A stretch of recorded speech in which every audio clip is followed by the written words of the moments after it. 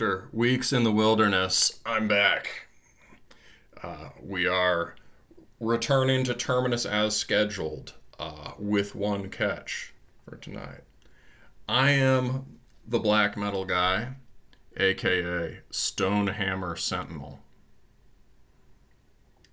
And I am Hyper Shaman, aka I play ogres in Warhammer because I like to see representation in my games. And finally, I get to see a body that looks like mine. Yeah, no, radical body positivity, right? Ogres are also very positive about the bodies of others, which they like to ingest.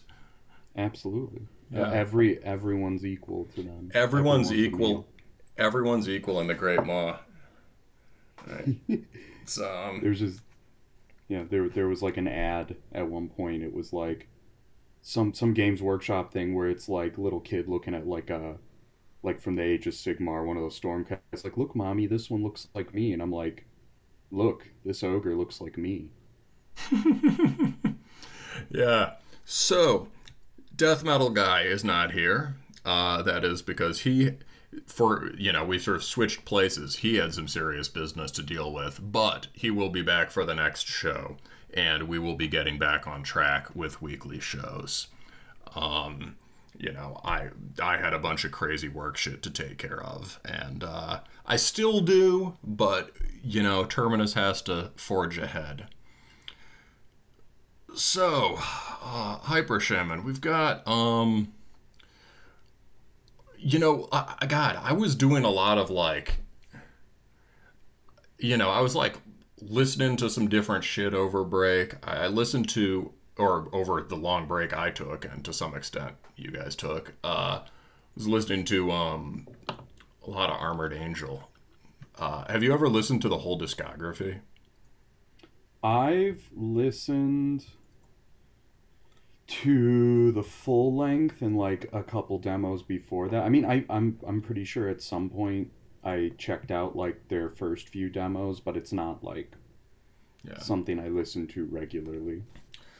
Yeah. But like Well, I'll listen to you know, Angel of the Sixth Order and like Mysterium often enough. yeah. Mysterium's really good. Yeah. Yeah, yeah. A lot of people think they jumped the shark at Angel of the Sixth Order because they changed lineup. Although, I haven't listened to that one all the way through. I haven't listened to that one through yet. I'd like to. I'm a big fan. I've listened to it quiet, and I was like, this is pretty good. Man, the 1995 demo when Jazz Coleman from Killing Joke is producing it is just insane. Wait, what? Yeah. He did? Yep.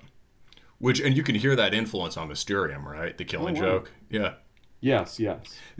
Jazz was Huh. actually living in Australia then because he was the resident composer at some university. Oh, that's right. He's like an actual classical music But guy. yeah, but he doesn't make it sound like weird early Killing Joke. He gives it this just massive gothic metal production, and but I don't know. Yeah, going back through all the demos are so fucking good. I bought the '95 one on from L's Headbangers on record, but I got a couple of the other ones on Bandcamp too, and they're just it's like if you play all the demos and EPs through, it's like it's a really long album that's perfect. Different styles through as they work from, sort of more aggressive thrash and starts getting more death metal-y and stuff, but it's basically Yeah. the same band the entire time. Yeah, so this sort of like bold, noble, mid-tempo driving thrash that sort of stays with it all, and just incredible right hand work. It's rhythmically so tight. The vocal timing. It's like they heard everything that was good about early Metallica. Brought that out. Yeah, like he times the vocals to make hooks. It's but not just like cheap hooks. The level of songwriting is insane. So I kind of feel like that band should be canonical, in a way that it's not now. But anyway, so Yeah, I I mean it gets I think some good recognition, but no, yeah, it's not a like It gets recognized to like people like us, of course. Yeah, but even on the show, we've always had them kind of as an interesting footnote band. Like, oh, did you know that? Right? There's this, very Yeah. they're doing this very unique thing that's not. It has the sort of the spirit of black metal. People call it death metal, and it's structured like thrash and goth, right? Hmm. And and we've thought, okay, this is this sort of interesting, eccentric thing, but I actually think it's just awesome and really important, or should become important for bands in the future. Which brings me to the other thing I was thinking about, which is, god damn, black metal has been disappointing this year. Have you noticed that like over half of the bands I brought on the show have been death metal? Yeah, no, I didn't think about it, yeah, until you kind of brought it up a little in the notes. I kind of thought, wow, actually a lot of like most of the black metal I've been listening to this year that like is new to me is just new to me. Like I'm trying to think how many like new black metal 2022 Well, releases have I been listening to. Not much. I mean, most of the new stuff had that I've been having on repeat is death metal or like I don't know, like weird non-metal stuff. yeah, yeah, and to some degree, sure, there could be a like I've been busier than I ever have at the time in the years recording the show in the last Yeah. over the summer. So it's possible that I just haven't had time to dig the virtual crates, as it were. But like, Yeah. but I don't really. I'm not. I'm I'm subscribed to all the channels. I have my ear to the ground. I'm just not hearing or seeing a lot that compels me. Um, and it's it's interesting. And I think we'll talk about that more when I do our sort of 2 years of Terminus segment coming up when the death metal guy comes back. Maybe Yeah. not the first thing when he returns, but we'll do that soon, and we'll have you on for a roundtable type thing. Yeah, yeah. Yeah. We'll talk a little bit about the state of the genre. All right. Well, so let's see. So yeah, tonight we've got pretty cool lineup for you, and I made sure we had some very crushing down the line black metal for our last recording, but very unique. Well, we got to give you something as a welcome back. Oh, thank you. Yeah. But I'm also very excited about the first band we have coming up, which is a Terminus Legend Returns. However, first I have to do the bullshit. So, Yes. first, you can follow us on first you can follow us on like Facebook or on Instagram. The death metal guy always does this part of the show, so I don't even have the tabs pulled up to read you the URLs. But there's a Terminus Instagram, there's a Terminus Facebook, and boy, I'm out of practice. Okay, no, Facebook is Let's see. Terminus Podcast on Facebook. Yeah, here we got Terminus Podcast Facebook, Terminus Extreme Metal on Instagram. Yep, there we go. Uh, Thanks, bro. the Patreon is just the true Terminus. Yeah, I mean, if Or no one's sorry, gonna that's Podbean. no Oh God. no one's gonna want the no one's gonna want to support us on Patreon after this shambles of an intro.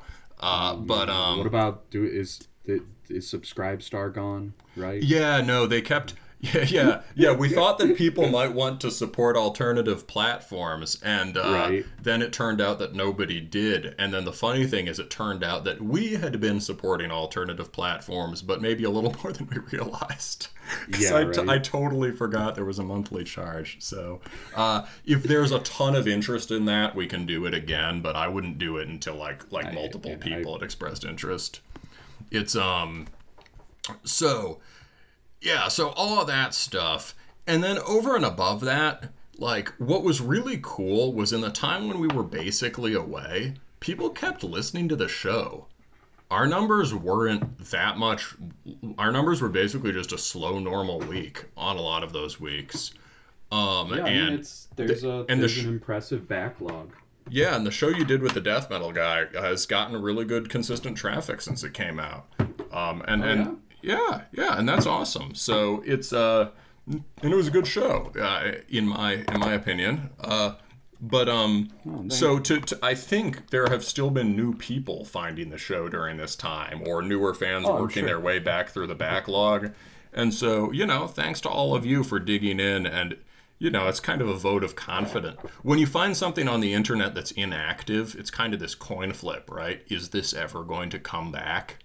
Right? Yeah, it's like, do I want to? But I mean, with almost 100, until now, with just under 100 episodes, I mean, give someone something to listen to.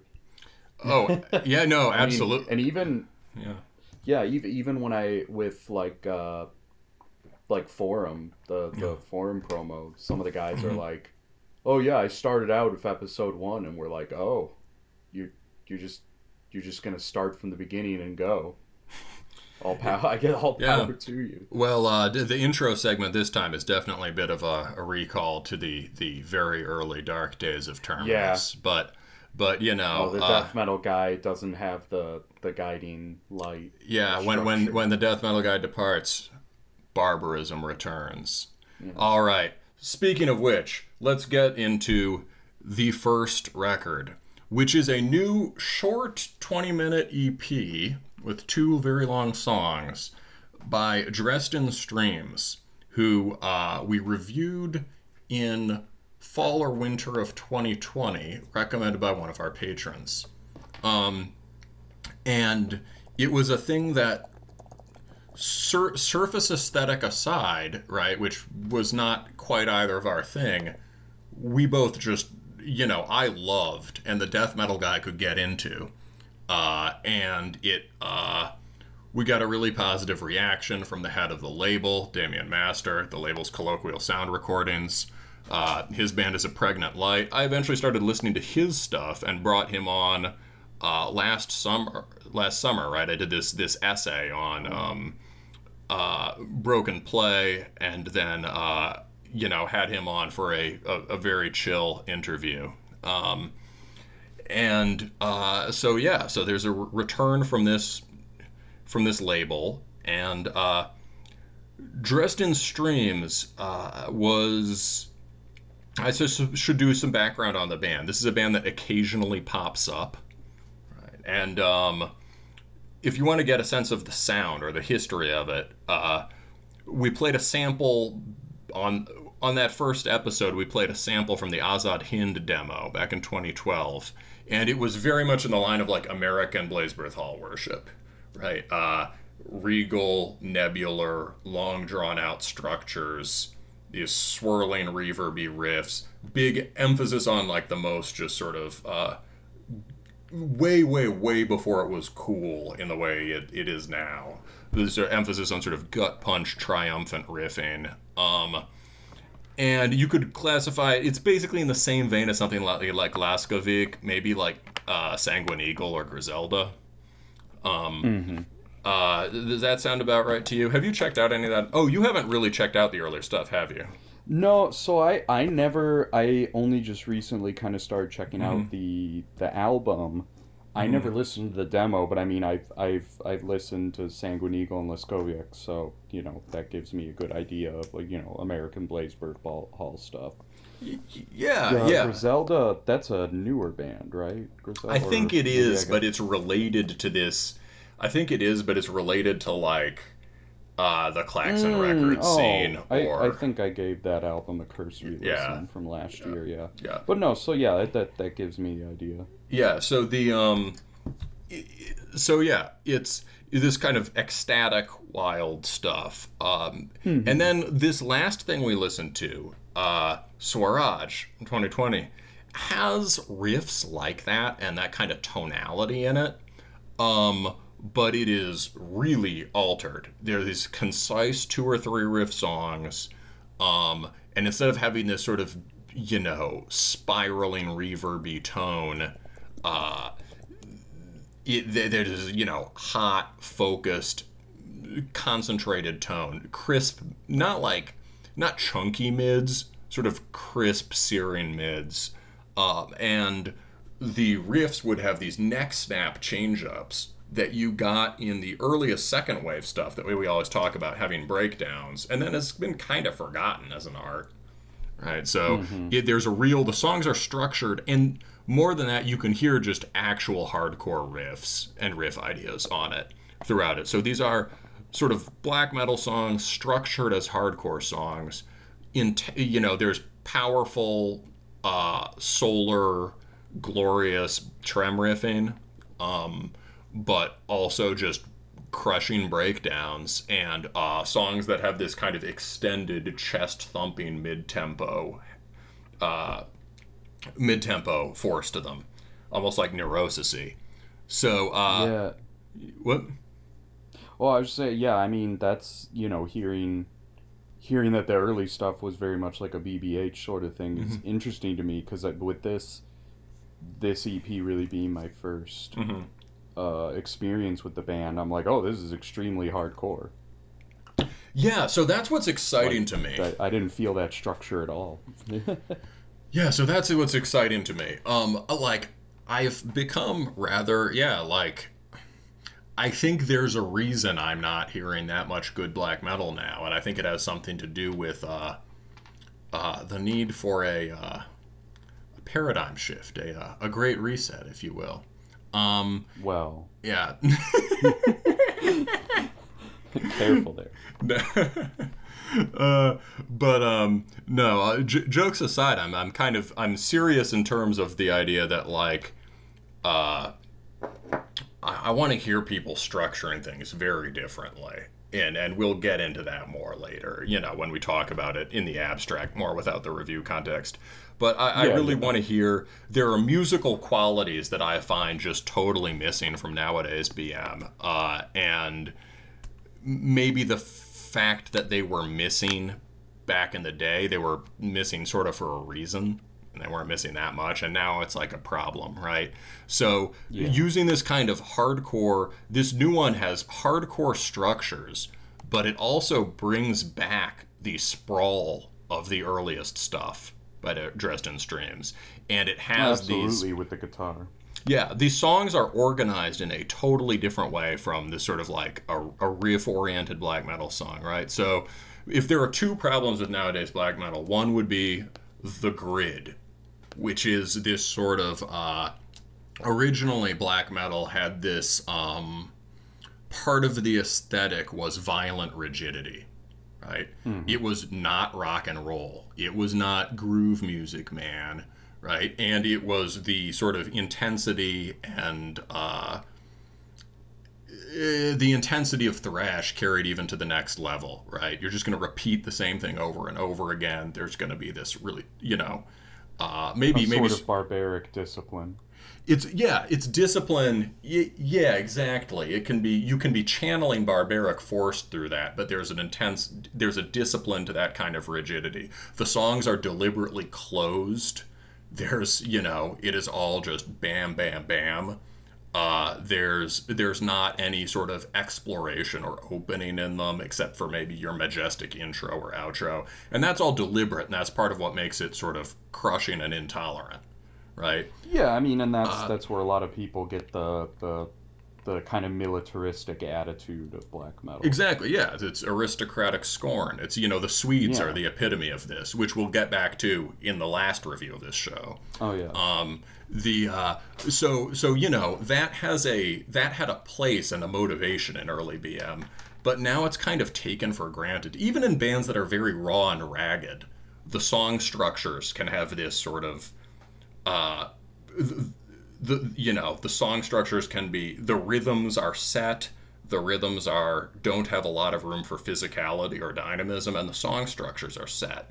And the worst example of that is what we call gridded stuff, right? Where the rhythms are just this sort of dragged and dropped template for a bunch of riffs, which are the other discipline sans barbarism. Yes, exactly. Yeah, and discipline without a raison d'être anymore, right? It's no longer discipline. It's convention. Yes. It's no longer it's no longer it's no longer a direction of force. It is now something that's taken for granted, passive and passively it's accepted. lack of force. Yes, it's passively There accepted. is no force to direct. Yeah. Exactly. The worst example being some of those Franco-Finnish knockoff bands that just sort of template riffs over, some blast and, I guess we have to have a skank part now or whatever, right? Yeah. Right.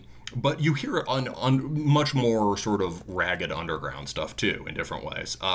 And the other problem with black metal now is riffs, which again is a thing that existed for a reason at the beginning. That was core to how the music was written. It had inherited it from death metal and thrash, and the great genius of black metal was opening up the riff to a fuller sense of melody and harmony, right? And again, writing songs based on riffs is part of the violent discipline of the early stuff. At this point, the riff is just, again, one of these passively received, shouldered burdens. Yeah, it's the riff is done because it's done because it's expected. Yes, and at the same time You're not. Yeah. Well, go ahead, man. I was just saying it's like writing riffs to have riffs, not because like, oh, this sounds really cool. No, it's you okay, I need a riff. Yes. I need riffs for this song. I need to come up with riffs. And to the extent that yeah, exactly. And to the extent it's like, that I need it. And to the extent that there is a focus on riffs, it's fetishistic, right? Exactly. Like there's a kind of dude, the riffs. Right, there's a kind of silly person online, like many people who profess interest in this music are just interested, basically all they hear is general sense of sound quality and genre, right? These are the Fantano types and whatever, or the Rate Your Music people. And then if you get a little deeper, right, there are just a lot of the people who are really love good bands and are true to the ethos of the culture will nevertheless, at this moment, in terms of the stuff they're most listening to or the stuff that they're writing, focus relentlessly on the isolated riff. And that's why I'm always complaining. Go. It's their general, their understanding revolves around the individual melodic structures. They're not, I guess the rhythm and harmony is there, but to them, the primary element of anything they listen to is, chunk of melody, riff. It becomes weirdly hook oriented, yeah. And the riffs also become and to create variation and to create a sense of sort of over the topness, they get longer and they get sweeter and they get more and more, and it's partly just because, it's like the most extreme example being, the Friendly Cat stuff, right? In, your fucking, what was Total Vernichtung or, Rosterchester. Yeah, I mean, like Rosterchester, yeah. Total Vernichtung, and Eisenwinter. But I mean... But what? Well, I was just saying, I mean, and while, I'm a fan of those three bands. I like Total Vernichtung a lot. I don't see a lot of what people try to bring from it's one of those things where the original bands are cool, but I'm not super into a lot of the stuff that comes after it. Exactly. I think a big part of it has just been like people are like in part it's just like what scares the pussies away, and everyone's just like, well, Argos Lent, GBK, right? And so now everyone has these really elaborate florid riffing structures, like we get the Grenadier last show as an example of how influential those bands have become kind of recently. And great bands, but the way their influence has gone is this sort of riff fetishism that ironically makes the music poppy over time. So what? Back to this record, right? So these are just ideas that have been rattling around in my. I told Hyper Shaman I wasn't going to go into all this on the show, and then I did. I fucking did. It's fine. It's fine. It sometimes you gotta let it. You gotta let loose a little steam. I think it's important. Some of the pressure so you don't pop. That's true. So I think I can't pop on air. People wouldn't want to hear that. No. So the thing is now, coming back to this particular record, how does it respond to those problems? Well, we get tons of rhythmic openness and dynamism, right? That is, the songs are not locked into the grid, and there is not a there is tons of mid-tempo physicality. There are tons of time switches, and it's informed by the hardcore, the sense of body music in this, but also and the sense of sort of highly inflected, spontaneous playing. But it's also just inflected by what is supposed set. The folk element in this music, which was present on the last one, Swaraj, and that's been brought out even more. So this is influenced also by, according to the promo, Hindustani classical ragas. Can you hear that? I mean, so my my only relation or experience with ragas is through like another genre that is related to ragas, not ragas directly. Like and actually, now that I think of it, yeah, it does. Cause so I've listened to a lot of like American primitivism, like American primitivist guitar playing, like specifically like Robbie Basho is super into Indian ragas. He even has like 3 different songs called an American raga or something. And it's just these dudes who like taught themselves how to play 12-string guitar and fingerpick and all Yeah. that. And yeah, I mean, I can hear a lot of that just like yeah, very very big floor not floor, very big like saturated repeating guitar patterns with that yeah, have different little inflections or changes here or there. Yeah, so it's saturated is a great word. There, the layering here Yes. is really really dense in the same way it would be if you were Yes. playing a sitar. Yeah, This, and that's exactly like what these guys were doing with the 12-string guitar. They were finger picking to get those layers of multiple overlapping sounds. yeah, and layers over this just solid continuum, right? This is intensely drony. In Yes. a way, Yeah, and that's definitely a raga thing. and it's also a Slavic black metal thing. So in that way, Wow. but in that way, he's activating more of the Ukrainian stuff that was also prominent on Swaraj. But he's Indo-European blood memory, something. I don't know. exactly, yeah. There is both of he's going for this Indian feel, but he also has access to how you generate this feel in black metal, right? And there he's using just these in two general. things together, right? So you get this just really powerful drone. And then you said something about the, subtle changes and whatever. Uh, you know, the the other part of this is total war on riffs, right? The riff is no longer the be all end all of guitar technique. Most of the isolated riffs, if you said, they all sound fucking awesome for a variety of reasons, but none of them do like the big riff thing. No, they're just it's part of a whole. Part of a whole, and there are many cool things happening on guitar that you just really can't describe as riffs, or it's just not the best word for them.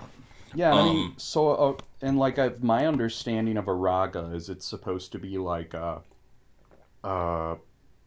like sets of conventional like chord Conventionalized sequences. phrases that, yeah. Yeah, so or like it's like think of it as like how we in America we have like the 12-bar blues. Like ragas are like that. It's like a certain sequence that you for lack of a better word, even though we're saying they're moving away from it, you riff on it. But riffing in the traditional sense where it feels to a degree almost a little improvised, hence the little variations here and there. Yes, You're- this is highly improvisatory music, and I Yeah, think it's solving a problem that it's speaking to one of the things that has been lacking in the rigidity and riff basedness of latter day black metal is a kind of improvisation that is not the shitty heavy metal solo. Right. Yeah, well, you're sticking to a structure. You have a discipline via a structure, but you're still playing with the structure. You're not playing the structure. Yeah. And it's just like it's a kind of improv that you can hear on Stooges records and on early certain kinds of noise rock and shit like that. But it is, absolutely. but it's not in hardcore for the most part, and it is not in thrash or black metal or whatever. And there are good reasons for all of that. But it is elemental to, if the first extreme music record is, Funhouse, it is fundamental to extreme music, and it's coming back here, which is so exciting to me. So it's this droning, sustained, organic improv that happens over the course of the entire song. It's not isolated in this little solo. Yeah, man, it's just fucking cool. So let's listen to it. Yeah, so this is sample from the Queen of and I don't know if I'm pronouncing this right, but the Queen of Awad addresses her fighters from an elephant on the battlefield.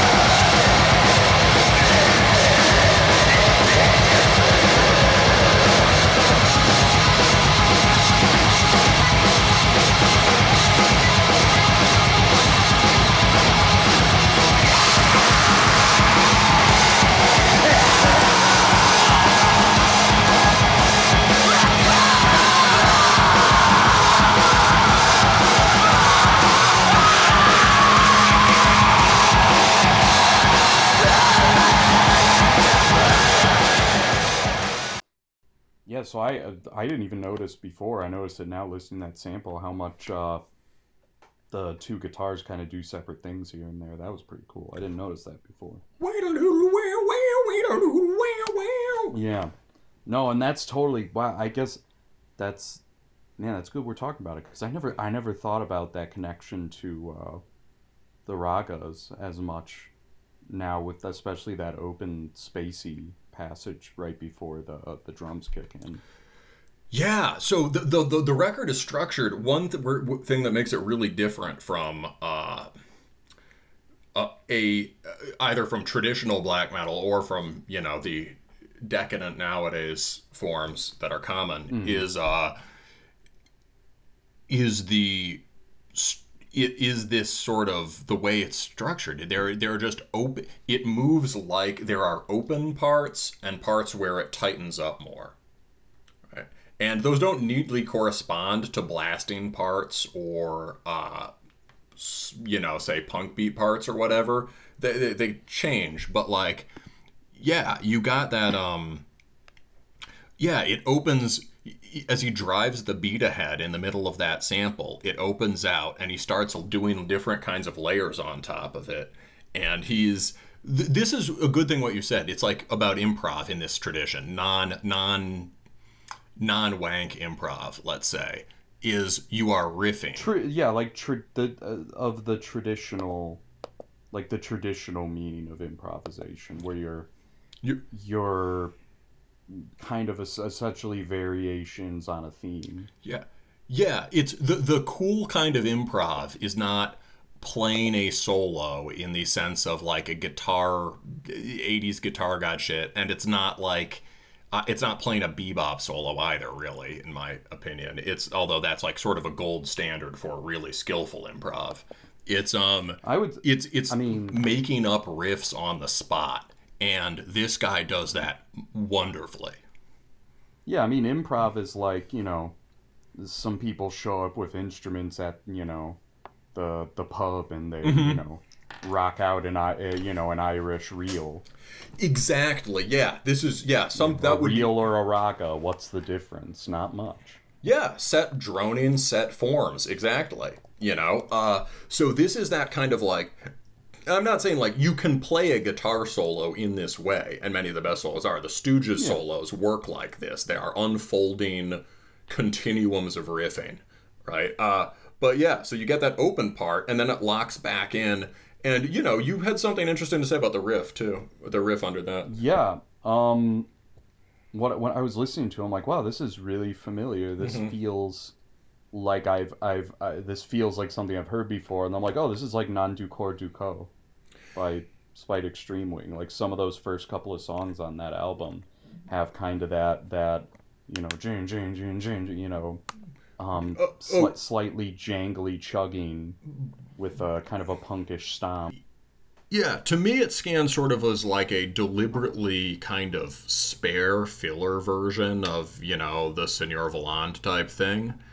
However, I really hear what you mean, especially in terms of the way the root notes are changing. It works by changing root notes in an interesting way. It's sort of like a steadier or more stable thing, and the way it's so just simplified in a good way. Yeah, and I think, it ties into the whole solar idea of riffing for sure, or the melodicism. Solar riffing in what makes it solar being the melody, and like you said, that root note, the way it works with the a kind of tightness of the root notes. Oh, I hear that. Yeah. There's a closeness in the chord. Yeah, like there's yeah, I hear what you mean. Small slides up from root note to root note. Yeah. It's and the music of the mood of this music is highly solar. It is sort of the sort of burning masculine force linked to that is sort of bright and affirmative, right? When a lot of our listeners have heard us use that description before to just capture stuff that doesn't quite fit in the traditional black metal mood. But here, that's really at the center of the music, and although you could describe something like Spite Extreme Wing as solar black metal, because they're still structured like black metal songs, these aren't, and that's exciting and interesting, right? Or like Makwahital songs are structured like black metal songs, or kind of like folky songs, right? Like this is even skate punk once in a while. Yeah, once in a while, right? So this is right.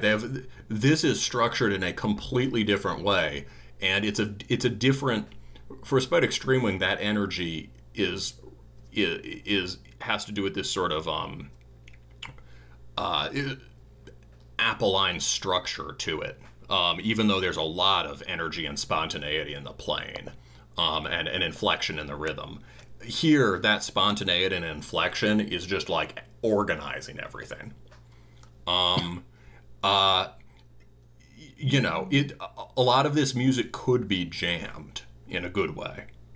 And then we got to talk about the heavy mid-tempo stuff, right? How about that last beat, right?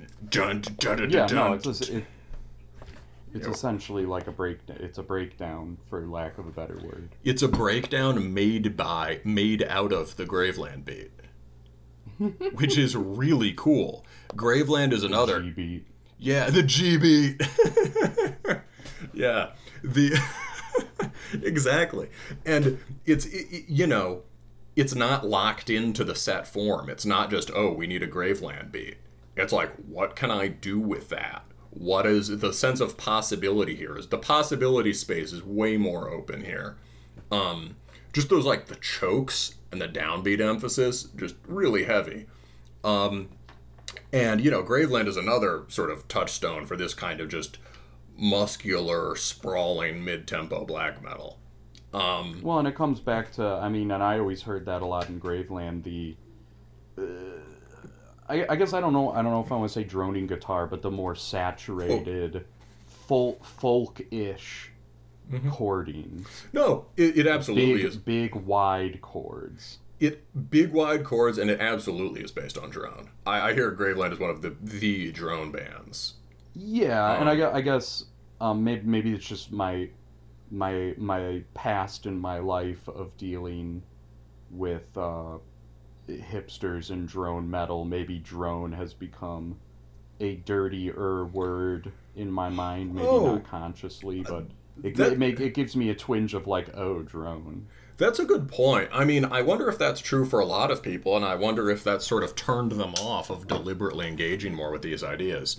The Yeah, irony and I being think that drone metal doesn't really work for the most part by no, engaging root tonality, and drone metal well, works no, by being bad.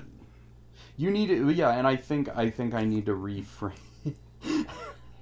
I didn't I didn't think about that at first. You got me. Um, I think I need to reframe the word drone in my mind to think more about things, like throat singing and Exactly. the hardanger fiddle and more Yeah. Yes.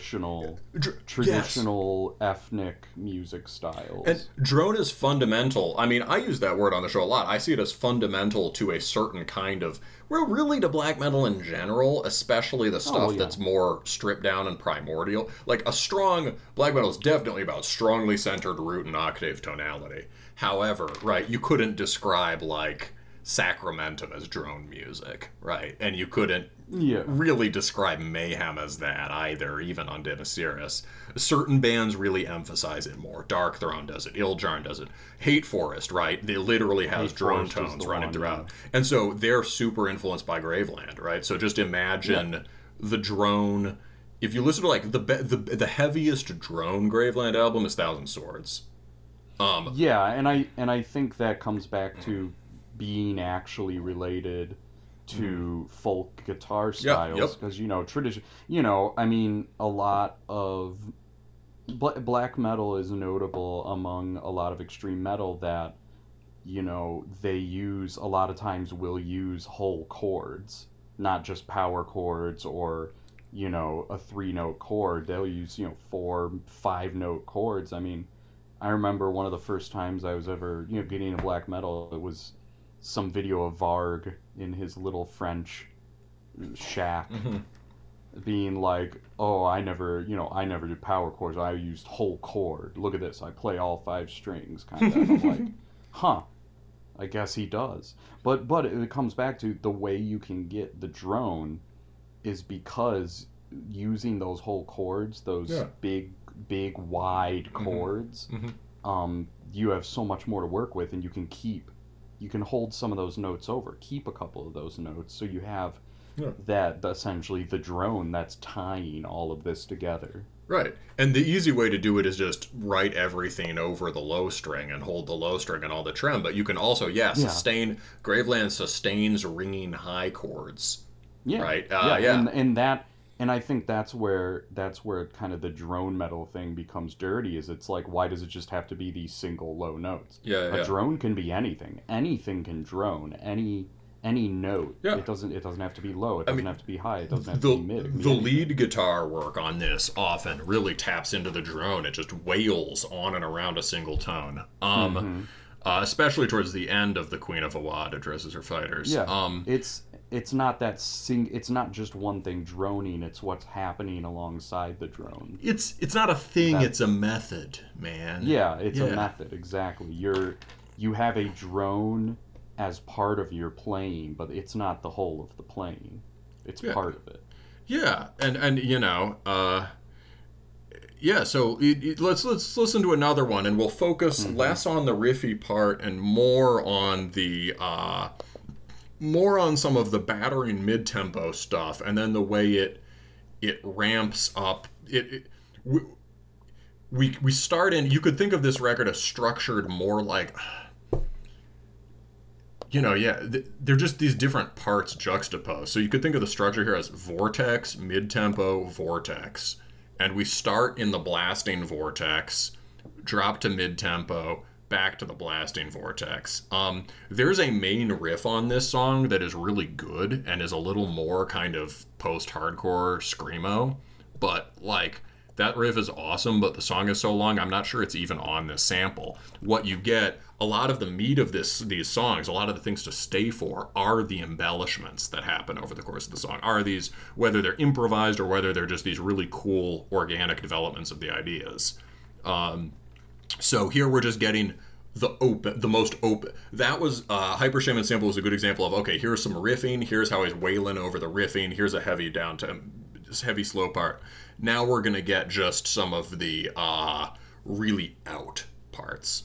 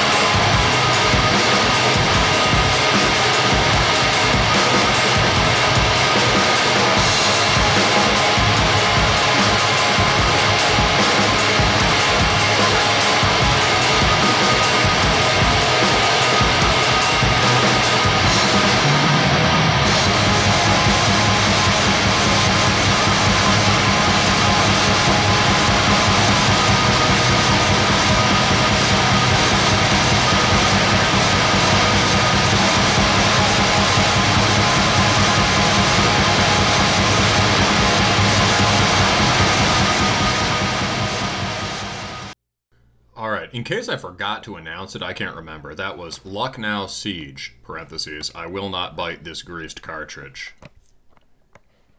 So, that was, you could hear the, the idea that was introduced in the last 2 minutes is so powerful. It's not like a big riff. It's just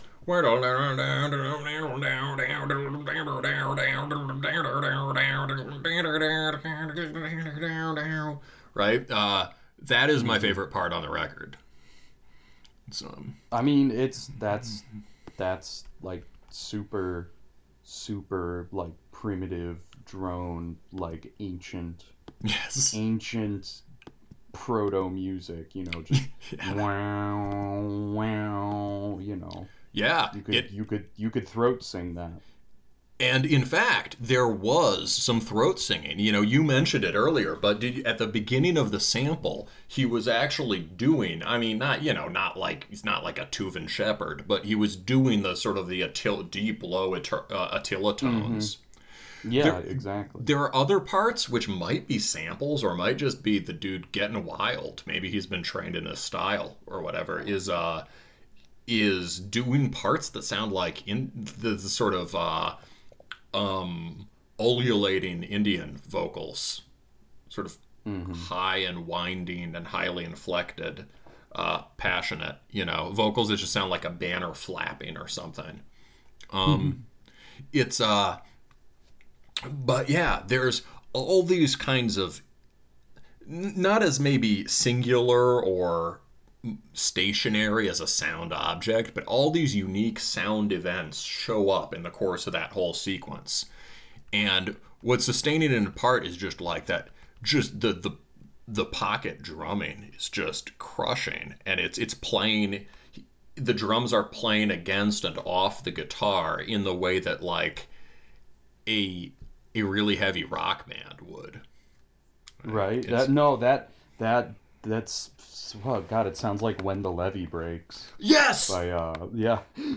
That's what it sounds like. Which is one of the only good songs where like Zeppelin is, they're half into blues, they're half in the blues rock thing. They're a third in the blues rock thing. They're a third in kind of like folk music, and they're a third in proto metal. And that one, they all come together. That song is still as crushing as it was when it was written. Well, no, yeah, and I mean that's like that drum part. That's the biggest thing of the song for it, Yeah, and the guitar, the texturing, it has the same drone and sprawl. Yes. That's a really good point. So yeah, this record is really, really cool. We talked about it for a long time because even though it's short, I think it is important. And no, I mean he did a lot with 20 minutes. I was yeah. surprised. Like you said, like, oh well, we should do this for the little intro thing. I'm like, okay, we got an EP. It felt like a record. Yeah, I knew I knew we were gonna I knew I wanted to talk about it a lot, but like yeah, it feels like it's like a record in itself, and I really hope there's a full length on the way from Dresden Streams. Mm-hmm. Well, that was long and winding, but it was awesome. No, that was good. That was good. Yeah, I think we did a good job with that one. Definitely, I'm a little rusty on my discipline, but I think we did. Yeah, I think that was a terminus segment. Yeah. It's yeah, and you had some your When the Levee Breaks, man. I was thinking about that song. No, yeah, you brought up that drum, and I'm like, where do I know this drum part from? Yeah. Like, oh shit, that's Zeppelin. It was When the Levee Breaks meets Ukrainian Insurgent Army. It was like.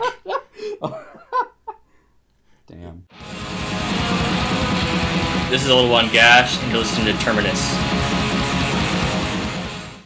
So next up, we have, I guess, if I were to be reductive, I'd say a tribute project, but it's not quite the same.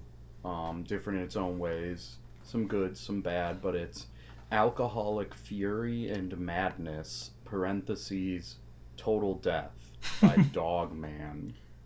Oh wait, Total Death might be the record label. No, it is, I thought it was part of the... Is it part of the title? I think it's part of the title. Yeah, it's part of the title.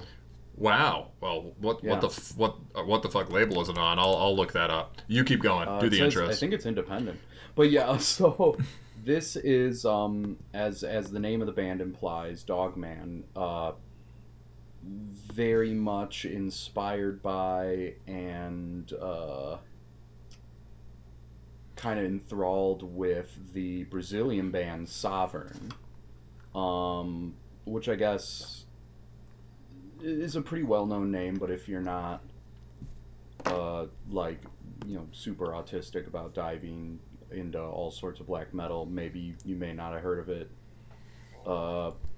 but it's just like Sovereign. This band Dogman is a one-man band that plays a sort of I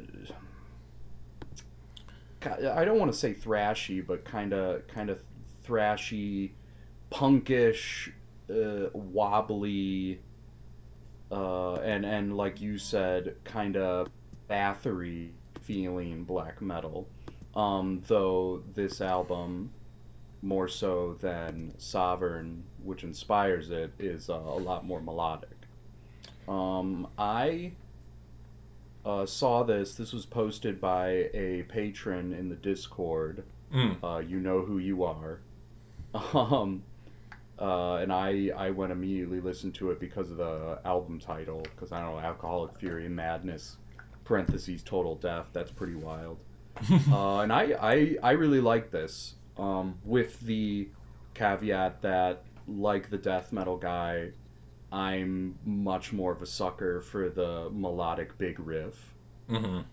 But you had some good, like, equally pro-con kind of critique for this. So how did you like this? Yeah, that's about how I feel.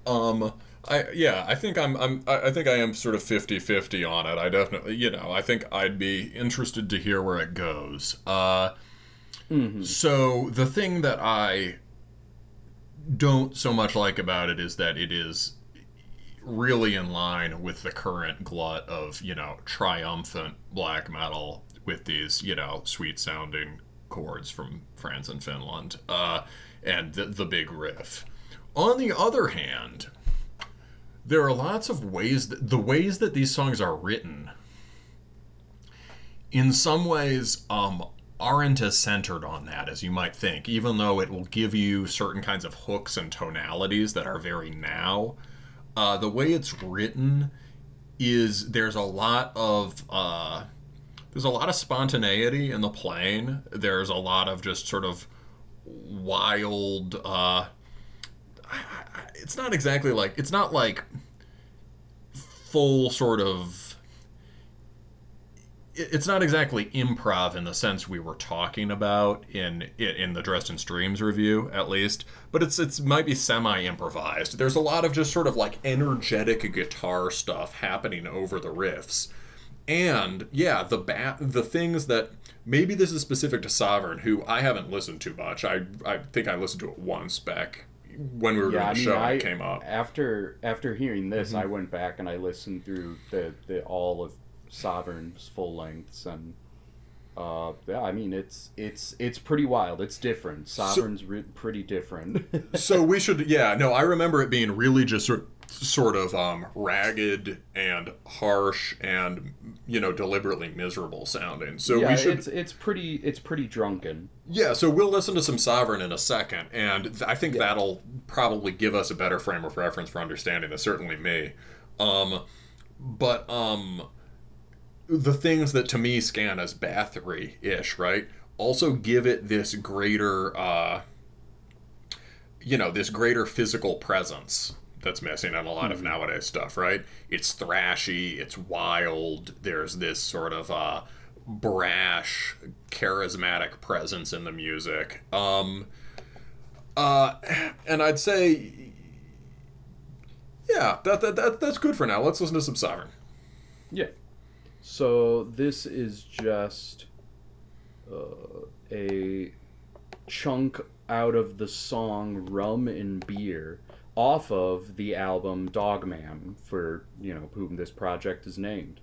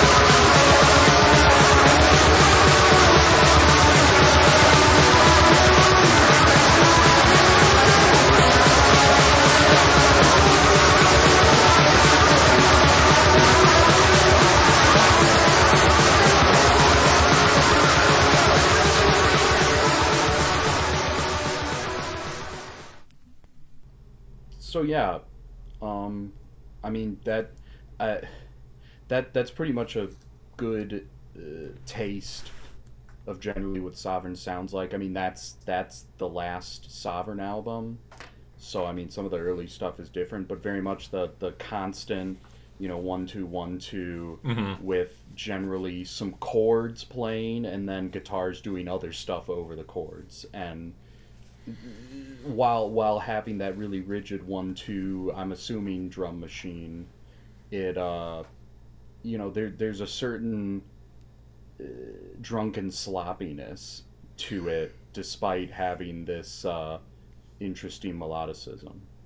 Yeah, that was really interesting. I kind of that's cool, right? So he's this Sovereign's a weird band. This impossibly fast, skank beat, and then he sort of decides.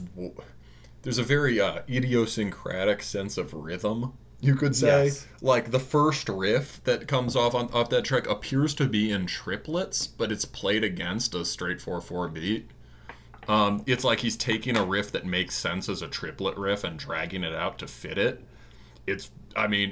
He makes it work. It's like highly original. And despite some of the melodicisms in this Dogman, the new album, not Dogman, the Sovereign album, despite them being maybe, as you said, a little more in line with the Franco-Finnish stuff, I think it didn't even read as much to me as that when I first listened to it, probably on one hand because I'm pretty inundated to it. It doesn't stand out as like something to stand out anymore to me. So but what stood out to me the most is how the best way I could say, like I said, drunken or wobbly. It's a very wobbly album with the guitar. Yeah, so this guy, Sovereign has the way Sovereign is. You can also hear the speed metalisms for sure in how Sovereign's playing. So some of the stuff that I heard as Bathory is a lot of, I think in Sovereign, have you listened to any of Dogman's earlier stuff? Did he do anything that was like actually straight Sovereign worship? And then just sort of develop away from it? No, because he just had like a demo and EP. I haven't checked those out, but I mean, maybe the one from 2017. Yeah. Well, the weird thing about this is that it is much less idiosyncratic than the idiosyncratic project it's paying tribute to. Yes, it's a bit more organized. It's more the melodic sensibility is more conventional. Like honestly, there are more sophisticated kind of classical sounding chords on the Sovereign. It's kind of mutilation-y in the tonality. Yeah, and maybe that's what and that's something I've always thought about Mutilation, is it's got a very drunken quality to it. It's the sloppiness is almost feels intentional in the rhythm, even though I know it's not. I mean, they wanted to play Transylvania properly, they just couldn't. Yeah, which is amazing. And this guy maybe could play these riffs properly, but can't because he's too drunk, which is also awesome. So you hear that feeling. He has to be a man who consumes a lot of alcohol because it's kind of part of Sovereign's image. Yeah, so you hear a lot of struggle in the riffs, but in a cool way, right? And so there's that. There's the way the layers kind of grind against each other. There's the way that the speed metal riffs, because of this just super condensed rhythm, the speed metal riffs kind of just like, they don't really have that rolling pedal point groove to them. They're kind of more just like pointillistic, almost just like, I don't know. So there are certain guitar mannerisms that that Dogman picks up on in his tribute in this project, but like say the wobbling between two notes is a guitar technique, but it's all happening in a much more conventional sense of musical time and organization, and the kinds of riffing are a lot more familiar. Yeah, his time is definitely more. His time is actually considered. There's a lot of point in Sovereign songs where I don't think he really gives a shit. Yeah, I think that's kind of the game. It's like, I'm just gonna turn the drum machine on and play some shit over it. Like, Okay. Yeah, drums on. Oh God, I gotta play. Yeah. I think, yeah, which is cool. Yeah, I think he may have had a spontaneous recording process. Hey man, it worked. Yeah, absolutely. So let's listen to the beginning of this record. Yeah, and I kind of chose that Rum and Beer song because I feel like it's much closer to the way this album just kind of this album both just kind of starts and ends kind of abruptly. Mm-hmm. So I'm just gonna play like the first minute off the album because I think it gives a pretty good idea. So here, this is going to be the first song off the album, Alcoholic Fury and Madness.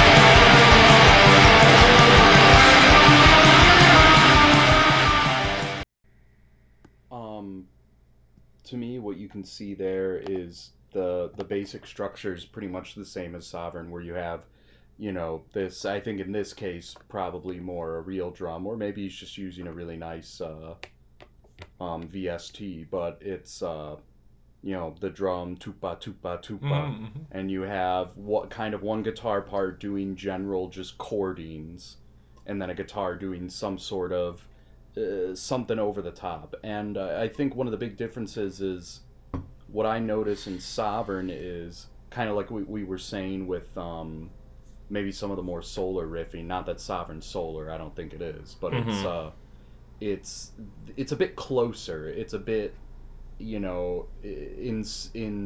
distance between notes and the melodies aren't as far. This guy, he likes to jump more. I hear that. Yeah, the wobbles he's are jumping up and down the staff a lot more, where I think Sovereign keeps a little closer, and that jumping around the staff more is more common with the more like florid, nice melodies of Franco-Finnish stuff. Yeah, and the people will recognize the chording immediately from the middle of that sample once the sort of the big riff locks in. But it's the harmonies. The interesting thing about the Sovereign is that the parts kind of, even when he's playing these sort of more broad chords with more melodic inflection, they sort of grind against each other because of those really close intervals. Yeah, because it's so much. These definitely, like in Dogman, there's much more room for it to breathe, so you can definitely feel it as two distinct parts doing their own thing melodically. Yeah, there are moments in Sovereign that feel like almost key signature conflict, or like things not in a bad way, like it's sort of deliberate. It's a good tense. Yeah, it's layers that are clashing, and his wobbles are really sort of tight and around like the root note. Here the wobbles are turned more into arpeggio figures. Yeah, it's less of a wobble and more of a slide. Yeah, I feel that. So you got anything else for this sample? No, not really. To me, those two the Sovereign sample and then this sample I thought were just kind of a good comparison of like, yeah, it's working off of that Sovereign structure, but he's obviously doing some things different. Yeah, that makes sense. It's so I want to go to. I did not really like that first track when I first listened to it. I did like Catwoman Demon, which is number 2 and is a ripper. And I thought, since you did a very short initial sample, I thought we'd just listen to all of it because, yeah, why not? Although it's a very straightforward song structure and it's just kind of a thrash song, it starts and ends in sort of kind of in cool and different places. Yeah, let's yeah, and this was definitely, I think this was in my second sample I referenced. There was a few songs that kind of have a certain part, like feel to them that I want to talk about, and this was one of those songs. I almost took this one, but then I thought, I'm gonna do track 1, track 2. It's allowed. I occasionally I find myself almost just picking one track I like and the track after it, which I also decide I like from the middle of the album. But no, I'm glad you picked this. All right, because it links into it all real well. All right, so let's let the Catwoman speak.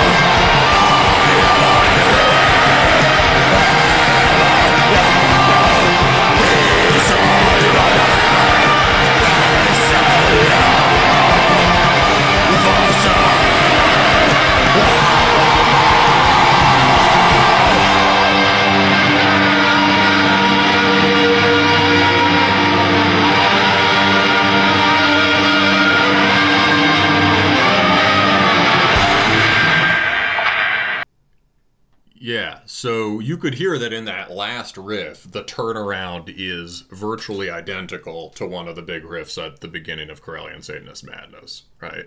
Yes. I can't remember which one, but I didn't bother looking it up because I'm sure everyone listening knows what I'm talking about. You know? Yeah. And however, it sounds great. For a number of reasons. It's first of all, it's the turnaround to a speed metal riff. It's not a smoothly trimmed black metal riff that's just a lesser knockoff of this. He's built those kinds of fin chords into the end of the phrase. He's got a lot more sort of... He's got, a lot of rhythmic push and pull in the phrasing, and he's got the cool shit happening over it. You get that... Right? Death metal guy would immediately point out that sounds like emo, and he would be correct. Right? Yeah, no, it's very, very, very emo 90s alternative. Yeah. A little Totenvaki, which we can't knock. That's his thing. Yeah, it's very those chiming phrases, they sound really good in that context. It adds an interesting layer that sort of the sort of cresting and falling feel there is almost moving in opposite to the triumphant riff. Yeah. And the thing that it sounds kind of like there in that moment is not Dressed in Streams, but the other, the Colloquial Sound Recordings flagship band, A Pregnant Light. Right? In that Pregnant Light songs are structured around Bathory, the Bathory beat, and sort of thrashy riff structures, and they have this sort of emo and screamo based sense of melody and texture building out of them, but using black metal guitar technique. And I think at its best, this record actually works more like A Pregnant Light than Sovereign. The inflections are different. It's more ragged and filthy. It's, and all of that. But I feel like, forceful, rhythmically inflected thrash playing, spontaneity in the layers, and the ability to just indulge in the chug, right? The middle of that song has just this very simple mid-tempo chug part. All these things that are not really that current in nowadays stuff. And combined with this mood of, at its best, it's emotional peaks, and I would say this song is one of them, especially that part. But there are a couple really cool highlight moments in the song. When that Bathory speed metal riff kicks in about a minute in, and there's this sort of drop, really cool. There's this mood of wild moonstruck abandon here, right? It's about being really drunk and miserable, but about it being kind of glorious, right? It's like a romantic. It's romantic. Yes. Romanticism of drunkenness. It's not. Yeah. I don't know. It's like the reveling in the bass. Yeah, this album is dedicated to all the maniacs who drown themselves in alcohol and self-destruction. And, so there's something I can sort of commend about this band, and that I think is also true about Sovereign, right? Is that it brings together two sides of black metal that have really been separated out from one another. You've got first wave worship bands and some war metal bands and, I don't know, certain other kinds of bands that will sort of really focus on the parts of black metal that outsiders mistakenly see as just sort of traditional rock and roll, sex, drugs shit.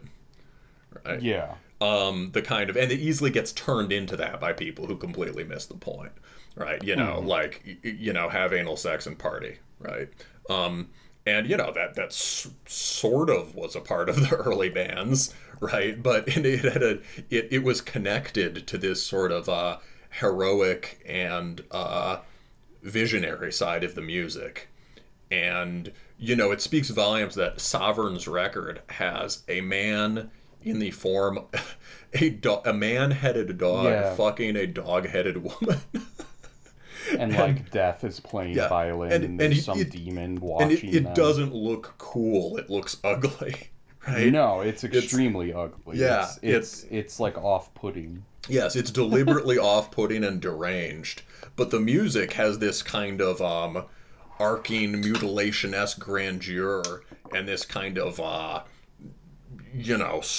this sort of there's vigor in the playing. It's not collapsing.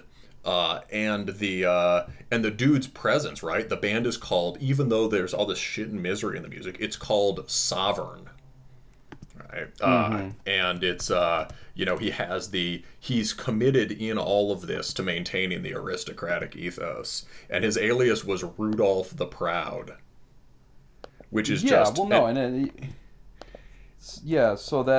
one of the cool things. You see pictures of this guy.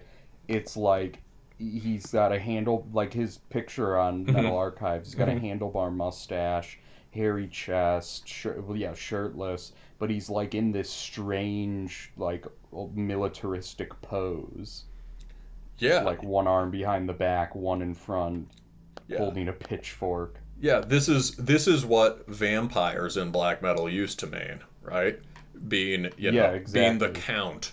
And then and then kind of, parallel, the guy behind Dogman, Gustav, his picture, it's just him standing upright, arms crossed, blank face. Like he's not taking any bullshit. Yeah, and there's another picture of him where he just is clearly styled. He has the same handlebar mustache, and he lists himself as Gustav the Proud, right? Yeah. It's and you can hear, so even though the mood of this music is quite different from Dogman, the sense that I can see why it seems plausible to bring out the more noble side of the music, right? And to bring out the sense of heroism in it. Exactly, because it was definitely on Rudolph's mind. Yeah, he definitely he saw a certain nobility and degeneracy. There can be an ascesis to decadence, right? Or to sort of to being dissolute, right? There's almost a past you, in a sense. Sure, okay, you can become just dependent on substances, but in a certain way, you are imposing this really brutal discipline on your body to produce deranged states. Yes. And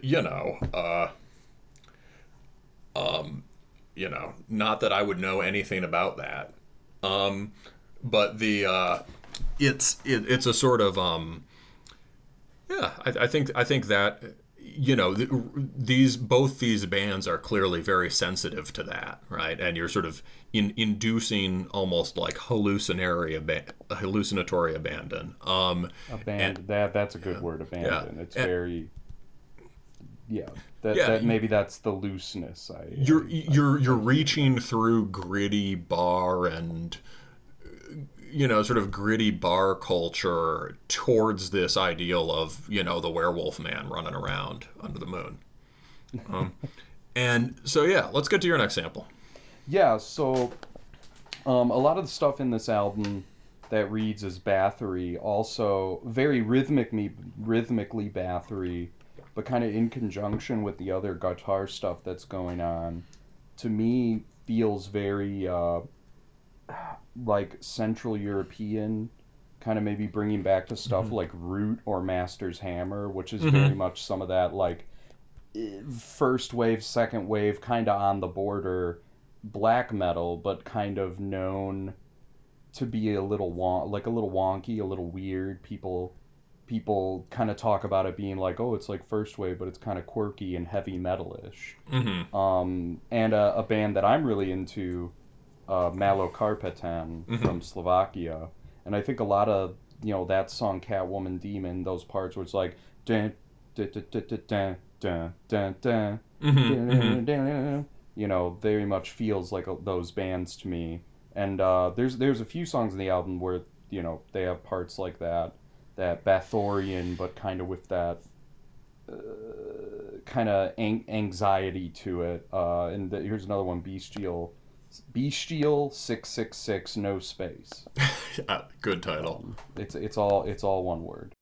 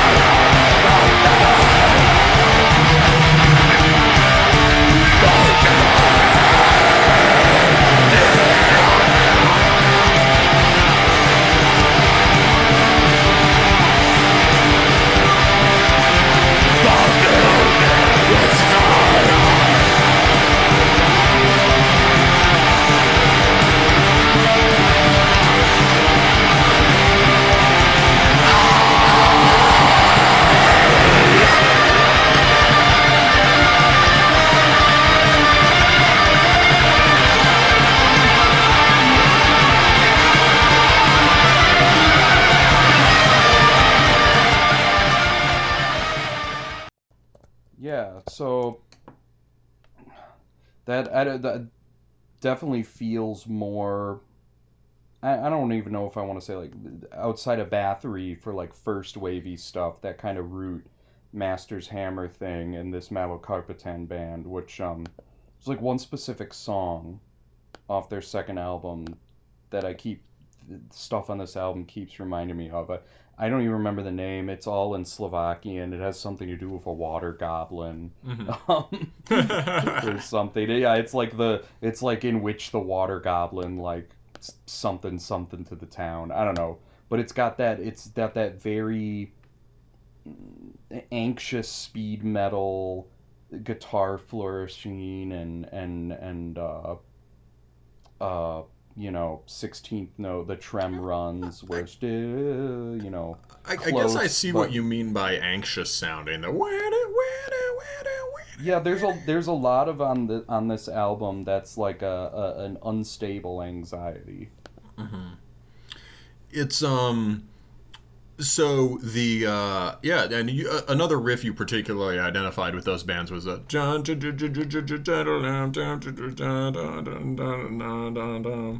yeah, it's just the I don't know, I've never been good at identifying musical modes, but the whatever they're doing in the minor key there, the da, da, da, da, da, da, I don't know that but in like a speed metal context, very cool. Yeah. Yeah,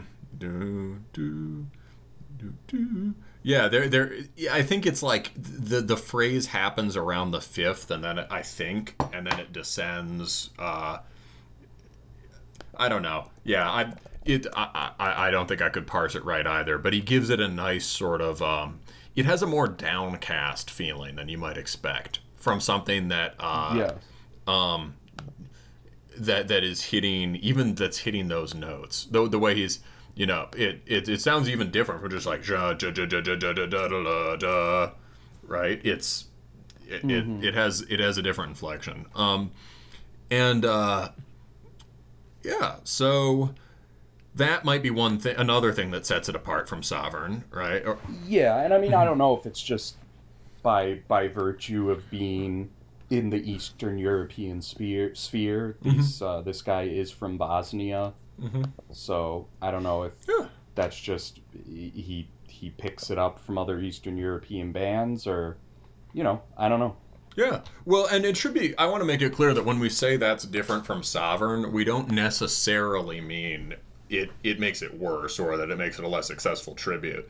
It seems like what's going on in Dogman is that he maybe started from this idea of a Sovereign tribute, and he knew, I want to make music in this guy's spirit, and it's Yes. sort of branched out, and now he's trying to figure out what else to do with it, right? Yeah, which is commendable. Yeah, I No, think, absolutely. I think the best thing you can do, and like this is exactly how this is kind of exactly how I felt with that Grenadier album. Is, you know, it's cool. Yes, there's bands out there that are really cool. They did cool things.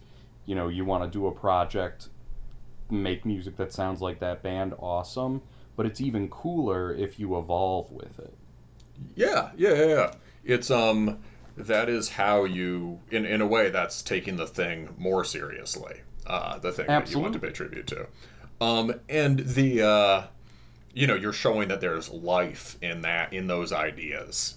Oh yeah, that it's not over. There's still Yeah. more that can be, you know, seen. Can be done with it, and that it can be, you know, brought into contact with other things. Yeah. So you know, I would say in terms of, yeah, well, let's listen to Fantasies of Darkness. This is one of the more black metal-y moments on the record, and this is kind of, you'll hear the as Hyper Shaman pointed out, the kind of the sovereign wobble technique is being used to make these long melodic phrases, and this is the longest one on the record, and it's quite powerful.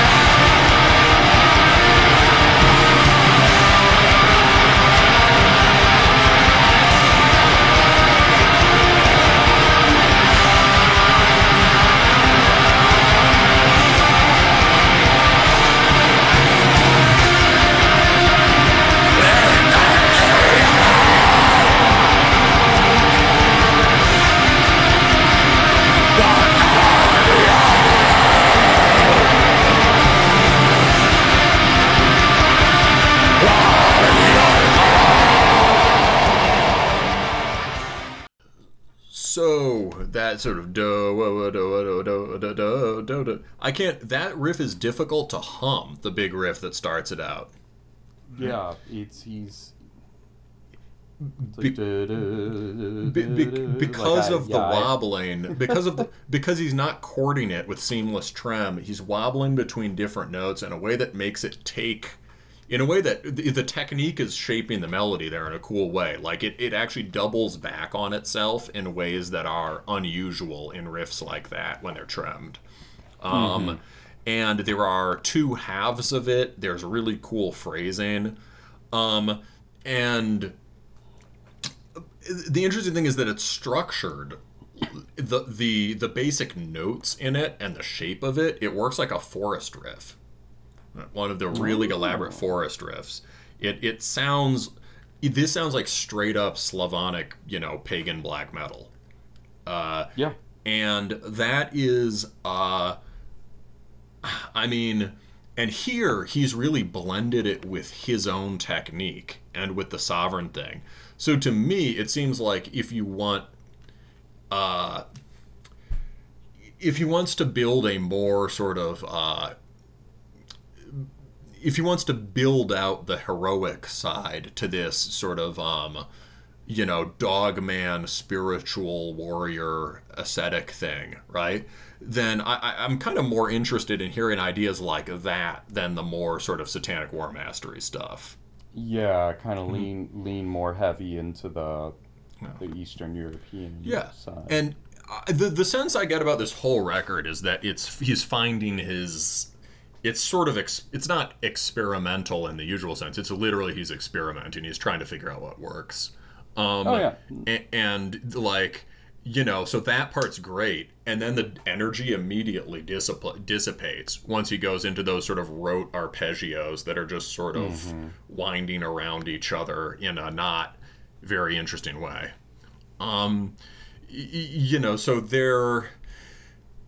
it to me can have the same kind of problems as that Imha Tarakat record did, as projecting this. It wants to be this extreme, passionate, continuous ejaculation, basically, and that's really hard. That's a cool ideal to aspire to, but it's very hard to pull off on a song by song basis, right?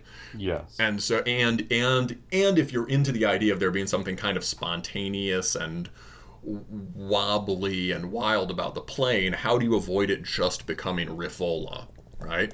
So something more like the kind of focused improv we heard in the Dresden Streams thing might help, not just like playing sort of these layers of semi-arbitrary arpeggios, but like riffing, making up riffs as he plays. And there are parts throughout the record where he does do that, to be fair. Yes. Mm-hmm.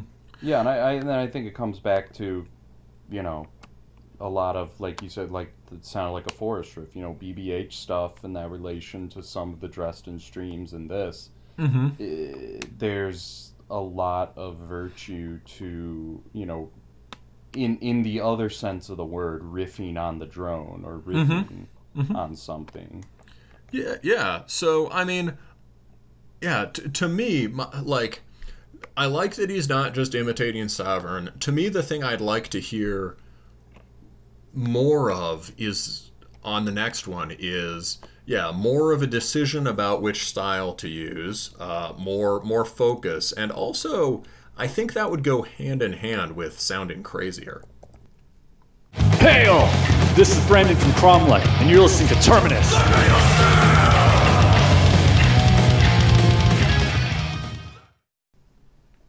All right, and after the break, we return of Darkness and Evil with Gregorian's Magdan's Evangelium out on Signal Rex from Portugal.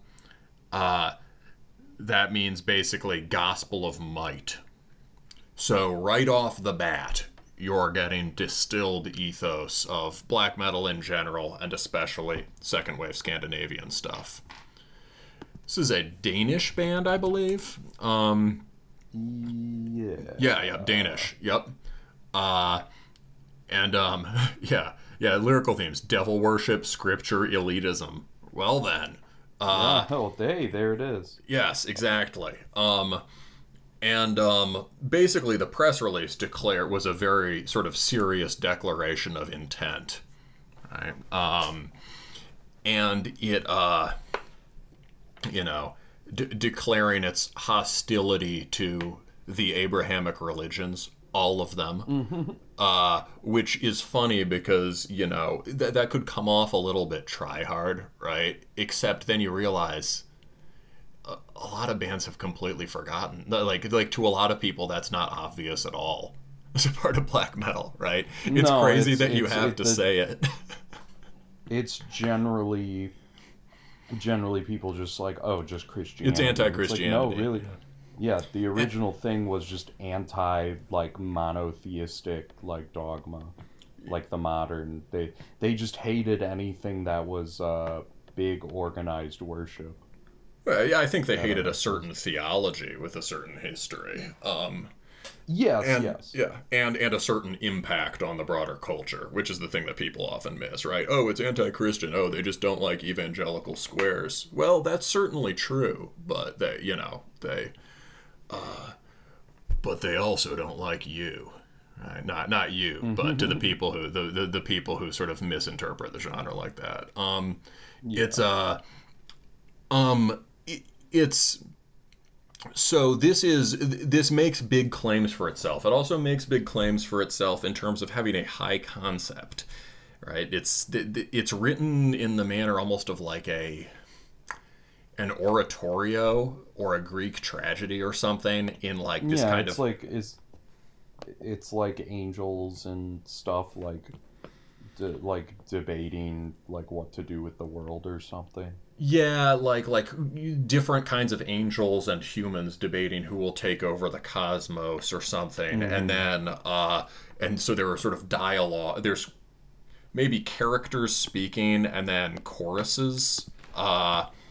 So this immediately immediately places itself in the tradition of extremely, highbrow patrician European black metal.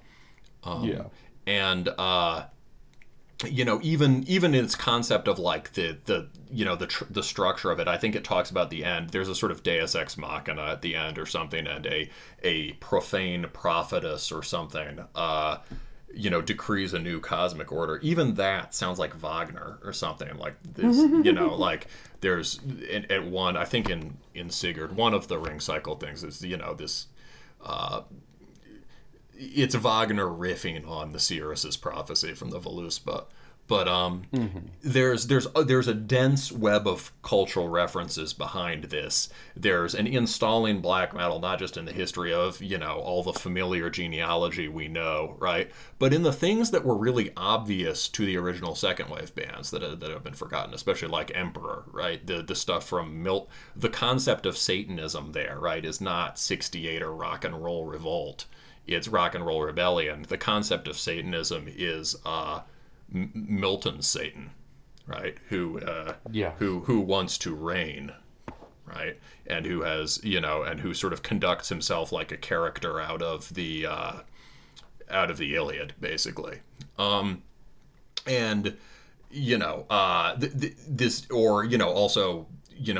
There's shades of Mephistopheles' Faust. Or if Faust's Mephistopheles in Faust, right, in Goethe's Faust, right, also a big thing coloring early black metal Satanism, also Nietzsche.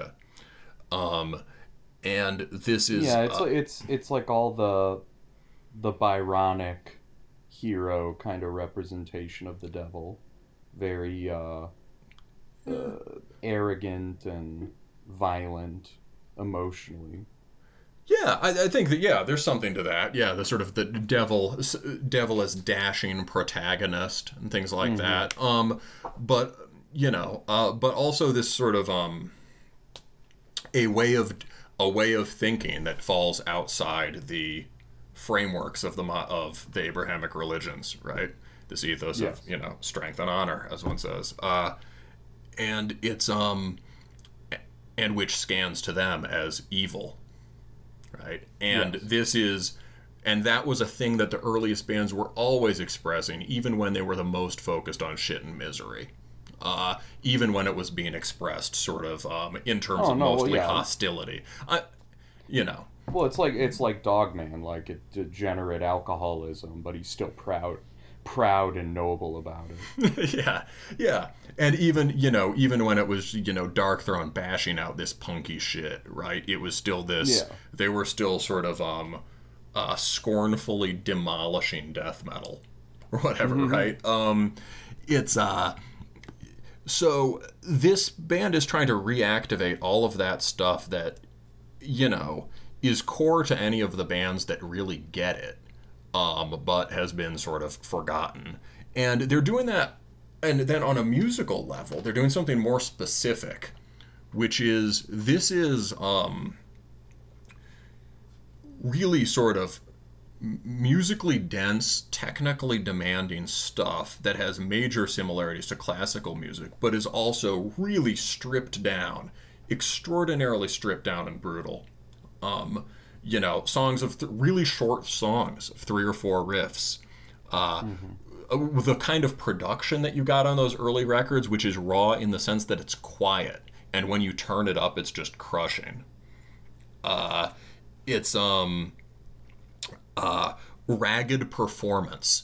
So the ornate, quote-unquote, high aspects of the genres are not being separated off from the sort of abrasive noise, even punkish aspects of it. They're going together on this record, and it's the marriage of the highbrow, lowbrow, high art, low art. It's they're doing these very complicated, intricate, classical sounding stuff, but they're sweating. Yeah. And they're sweating, exactly. They leave mistakes in. These are like difficult, winding passages, and there is you can hear them. The full band playing runs throughout, and so this is basically influenced by the sort of the stuff that these days I just like better than the Norse stuff, which is the mid to late 90s Swedish scene. When that makes it on the show, it's pleasantly become more of a thing now. When it you know, in its bad form, it's just plain Melodeath and blaming it on Sacramentum. But in its best form, right, it is, you know, returning to, we get some shades of Sacramentum, of Dawn, of Dissection. Shit like Vinterland is almost becoming canon now. But we don't necessarily get the much harsher and more vicious side of that sound. And Gregorian has a lot in common with, with the sort of grinding symphonic black metal of Kvist, who are actually Kvist is actually Norwegian, but they really fit with these Swedish bands. Yeah, they don't feel so Norwegian. Yeah, they really fit with these Swedish bands, and also with Niden Division 187, who we talk about occasionally, and Soren, who I am contractually obligated to mention all the time because more people should listen to them. Okay. And duly noted. Yes, and so you also had a different cluster of reference points for this, but there's some overlap, right? Yeah, and I mean, I feel silly in hindsight not thinking Soren and Nidden, but I immediately, and maybe it was just the first couple of songs, I heard a lot of like Funeral Mist and Marduk. So No. What's the Funeral Mist guy who wasn't Marduk? Arlog. Ariok / Mortuus, right? Who's all yeah. It sounds a lot like Go. Oh, I was just saying, yeah, I hear a lot of that, and then kind of as the promo says, the Thy Primordial. Mm-hmm. They claim was a reference point for them, and I can hear that in it. It doesn't directly sound like Thy Primordial, because Thy Primordial is an early example. Like, if you guys are into that sort of like lush, epic, majestic chording, Thy Primordial, that gives that kind of Melodeath gut punch that we all love, right? Thy Primordial had it. But Thy Primordial shared a drummer with Dawn and Nidden. Yeah. And so that was the crazy thing. Another band. Yeah. Go. Triumphator. Oh, was another band that came to mind. Yeah, Triumphator's like Marduk, but more. It was a Marduk side project. It was more drony and textured, right?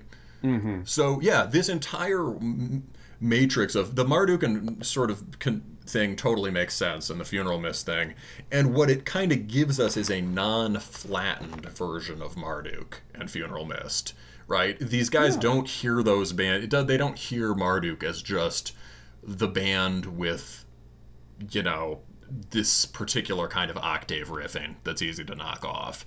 And they hear the cool, interesting parts on the back end of Panzer Division Marduk with this sort of strained, high tension, epic harmonies that you get in other Swedish stuff. Or they hear, or the aspects of Funeral Mist we got on the last record, which had these just glorious, powerful folk very melodies. Specifically the last one. Was the newest one is what I kept coming back to with this record. Yeah, storming folk melodies on the last Funeral Mist, and those are on Soren as well, which we'll talk about. And for sure. So the similarity to Thy Primordial is just first, it's part of this scene of bands. The crazy thing is that Thy Primordial, Dawn, and Nidden each had different main guitarists and songwriters. Mm-hmm. This one scene had all of these guys with these insane sort of classical type chops, and also just clearly like a thirst for blood. And Thy Primordial, you can hear the way, I think maybe Thy Primordial can have this very sort of chord block organized riffing. The riffs are just these big sort of often regularly spaced blocks of big chords. And Gregorian works deliberately like that. And although Thy Primordial has these massive chords and soaring melodies, the songs are very disciplined and spare, and basically just wall-to-wall blast attack. It's very Spartan. For like it was one of those things. The first time I ever listened to Thy Primordial, I thought I was expecting more like Sacramentum or Dawn, like these, the big melody. It was much more Spartan. Maybe there's Thy Primordial records I'm thinking about, like, at the World of Untrodden Wonder. Is the earlier stuff harsher? Yeah, I think the earlier stuff was a bit harsher. Like, Okay. where only the seasons mark the path. of Fair time. enough. But when you're in the first review, in the Dresden Streams review, right, we were talking about that characteristic thing of early black metal being its sort of violent rigidity, or just Yes. classic black metal. Though the Swedish bands are the epitome of it, and Gregorian certainly has it. Although the interesting thing is that because of the raw recording, there's a lot of play in the playing as well. So let's this shit's vicious. I fucking love it. This is basically a record I wish somebody had. This is when I complain about things when I complain about nowadays black metal and talk about how things should have the sense of grandiose melody and the just vicious attack at the same time. I'm talking about this. So thanks, dudes. But go to your sample. Yeah, so I just start out with Ostens Fide Slange. Yeah, that sounds pretty good. Fide Slange. And this is just kind of what you kind of expect from this kind of music. As I said in the notes, the big storming symphony wanderer standing over over a sea of fog riff. Yeah.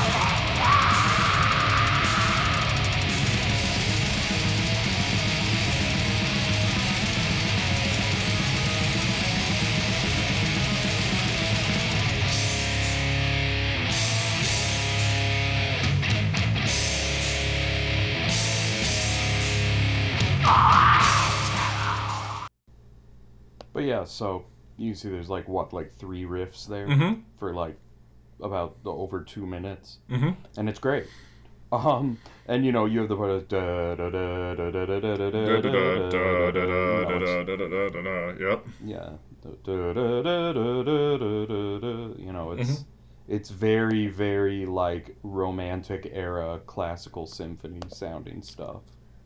Yeah. And that's great. I love that. I'm a sucker for it. That first riff,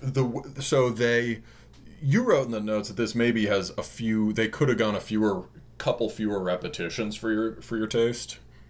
For my taste, because there was a couple points where I'm just like, okay, I get it. Yeah. But I mean, I appreciate the commitment. Yeah, I'm a retard and I like hearing the same thing over and over again. Yeah. I mean, it's me too, to a degree. Yeah. Well, that's one of those sort of the deliberate rigidity things, I think, is like black metal is based on hypnotic repetition. We are going to repeat this riff. They do, and they get a lot of mileage out of, And it's something that's something that was fundamental actually in the Swedish bands. How it was a problem, a compositional problem. How do you take riffs, melodies that work almost exactly like things you'd hear from a symphony, and put them in song structures inherited from thrash, right? I mean, once meant to have this sort of repetitive looping thing. You can hear Dawn riffs that if it were a different kind of composition, a more open kind of composition, would just immediately spill into another one after 2 reps, but they hold it for 5, or I mean, not 5, for like 8 or 6, right? Oh, yeah, I mean, even right away on Slaughter Son, there's a part of the song where they're like building up into that really cool single guitar line, and they're like, and like they just repeat it like a dozen times before going into like a really cool storming part, and they go back and do it again for like another 6 times. Yeah, and and when I first heard it, I remember honestly it sounded weird to my ear, right? Because I have just enough, I don't know jack about classical music compared to people who do, but I have just enough musical training and listening to like know how it's supposed to sound, right? But over time I was like, this is sick. I like this riff, and they have successfully, the whole point is that they've tried to write the riffs in a way that allow them to loop, and this band really gets that, I think. And another way they get mileage out of so few riffs per song, a lot of these are 3 riff songs. And a lot of the structures are really simple. Like, they just repeat the 3 riff run. Like, and with maybe one additional thing thrown in, or like, here at the end of the song, you could see it just went out into a breakdown. They get so much mileage out of it because the riffs are so long, and because they're written as full sequences. Each riff immediately talks to the last one. And in that way, it really is working like classical music, right? They're sort of that is answering the long elaborate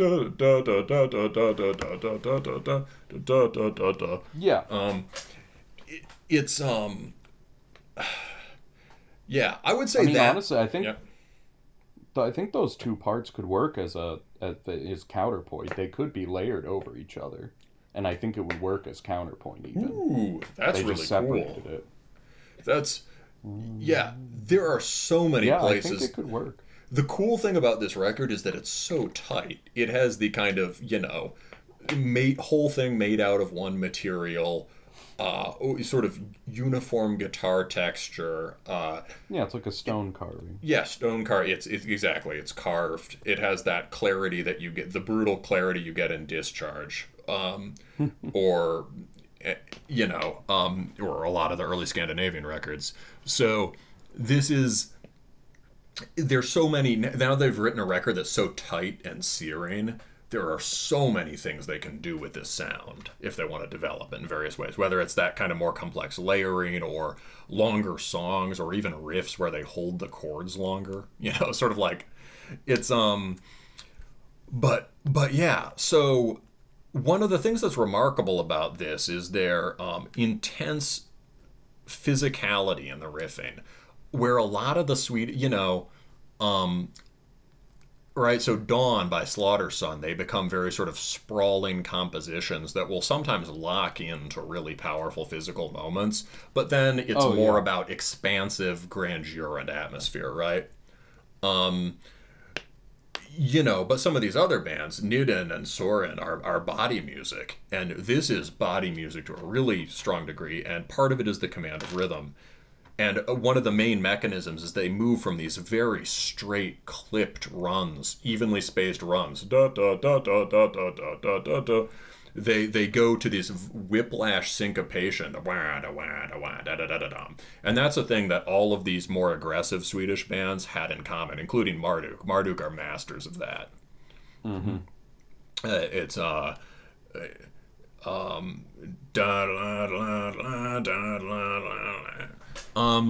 so let's talk about rhythm here, and I want to go to the first track. And I was trying to figure out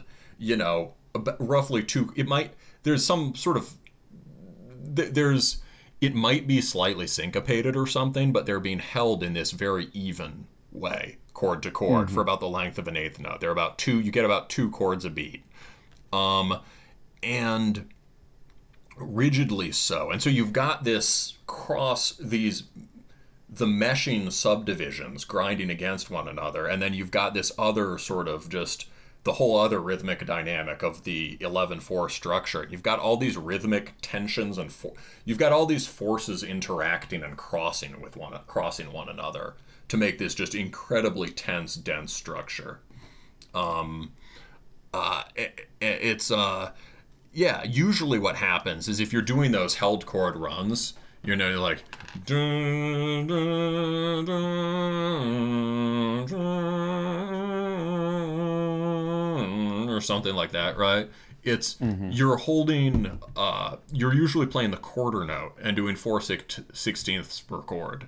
It sounds like a small difference, but just the idea that there's a rhythmic space in between quarters and 16ths in this somehow is huge. Does that make sense? No, it makes sense. Yeah. Usually when you see this kind of playing that is held out quite a bit longer, it's not this has a punchy quality to it because it's somewhere in between, just straight, regular trem riffing or something more long and flowy. It's got a more immediate punchiness to it. And, so, and they're good at writing those kind of processional, even melodies in the way that Infernus from Gorgoroth was, especially on Under the Sign. The production actually bears comparison to Under the Sign, although it's not as loud. Anyway, let's get, so there's a second, so we've gone over the sort of the classical influence or romantic symphonic influence here. Yes. Now let's talk about the other side of that, which, also has its, 19th century romantic roots, but let's talk about sort of folk ideas. Yeah, and this is kind of where it comes into the Soren side of things with I kind of maybe not drony, but kind of the droning string folk music of Scandinavia in De Blindes Hyrde.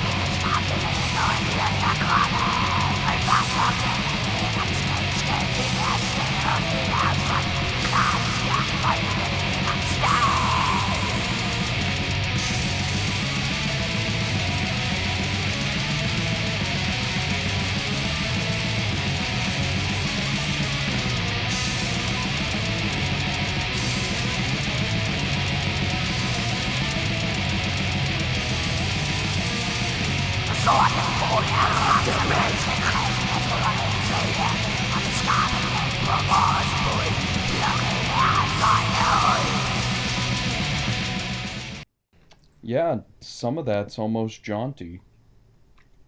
Yeah. I don't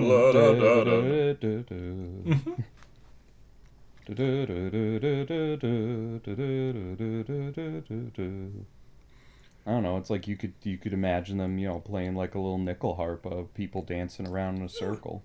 Yeah. It's like a harvest festival shit. That's awesome. There is that part that straight up has, I think, a nickel harp on it on The Red in the Sky Is Ours. Or is that just a violin? Violin or a Hardanger fiddle. The nickel harp is specifically Swedish. The Hardanger fiddle's more of a Norwegian thing. So the nickel harp is kind of a funny droning violin. Oh, that's the drone thing. one. Yeah. Well, and you play it with like little keys. Right. And then the nickel harpa also has droning in it, but it has like sympathetic strings. Oh, do you mean the Hardanger fiddle? Sorry, I think you said both. Yeah, the Hardanger fiddle. The nickel harpa is like the funky Swedish one with the keys. But anyways, I digress. Yeah. Well, that's interesting. I think I hear what you mean. One drone's more like a hurdy-gurdy. The other drone's more like a sitar. Sympathetic strings or something. Absolutely. Cool. So, yeah, very folky. I mean, the whole song throughout, the back of it kind of is too. It's got like the sort of a stomping outro that's also very folky. So that's another key component of this music, right? It's this band is trying to grasp the entire thing that was happening in the 90s at its roots and do something sort of energetic and new, fresh, certainly fresh sounding with it. it completely bypasses the problems of nowadays shit that I was complaining about at the beginning of the show. Oh yeah, you don't see this that often these days. I think virtually, the things coming out of this scene are, like, we're lucky if we get some Dawn stuff, or some, like, it's the more, Sweden is associated with this lush melodic kind of thing. Let's do another folky riff. This is, so I feel like your first sample, that one from Ostens Vida Slang, was just, that's might be the peak of the record. That's just, it has the catastrophic melody, it has the violence, it's just everything, right? It's the John Martin painting with the destruction of Sodom and Gomorrah. Yeah. It's full on Sturm und Drang. Yes, exactly. I suppose it would be Sodom and Gomorrah destroying, Jerusalem or something. Yes, but yes, inverted. But yeah, I know the painting you're talking about. That's awesome. Or he's got a really good one of the flood, which is just like I mean, he liked really huge apocalyptic landscapes. Mm-hmm. Yeah. This second one is it's also highly folky. Here, though, the folk is used to deliver one of the other, I think, peaks of action on the record. This is your sort of, if your last one was sort of dancing wildly around the fire to the nickel harpa, this is the brawl that starts after.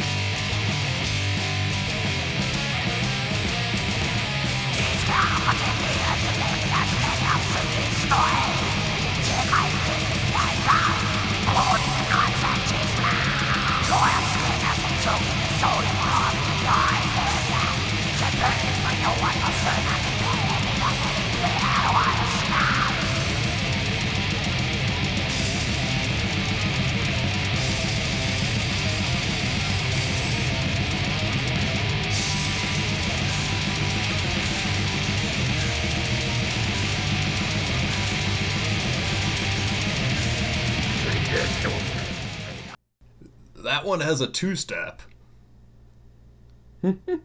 which actually happens. The what? Is it the lads engage in a bit of wrestling? A bit of wrestling. Open up the pit, as it were. This is a although this is extremely on the metal side of the early black metal in terms of not being overtly punky. It very much has the punk, the cool parts about punk that made it into second wave BM.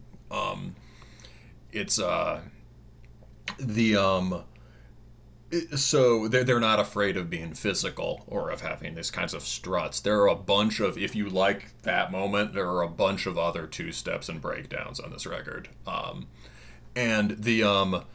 So in a lot of the songs, the sample, I guess one compositional difference, right, is that on the more neoclassical songs, the center is on these very long processional phrases, right? And on the more folky ones, it's centered more on the whiplash syncopated phrases.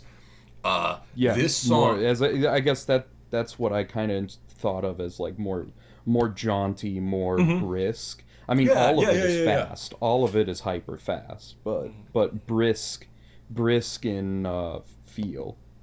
I totally get what you mean. Yeah. So this is that that is that's the center, but then, you get the bam, bam, ba da da da. And those are both just really heavily syncopated. And then they use the processional kind of rolling even eighths riff as the bridge, basically, to get us back to the ass kicking part. Well, the whole thing is the ass kicking. Well, Yeah. the more the ass kicking is. Yes. And so I wanted to do some reference points for the. It turns out I've only sampled Soren once on this show, and I just played the main riff from the title track on, as soon as it's The blue one or the brown one? no, the blue one. It at Glimmerande Murkurt's Dupe. Yeah. I forgot the exact beginning of it, but yes. So the the title track has just one of my favorite black metal riffs ever, and it's just this incredible rolling, whip-lashing chariot lord riff. However, there is a bunch of the whole record is perfect, and there are some parts on it. That last thing I sampled, this Tigere I Gulden Pjalter, is really, you can hear the Sorenisms very clearly and their connections to specific riffs and parts. So in terms of the whip-lashing main riff, here's Nar Helvetet Kalar, just a very quick sample to show you what we're talking about.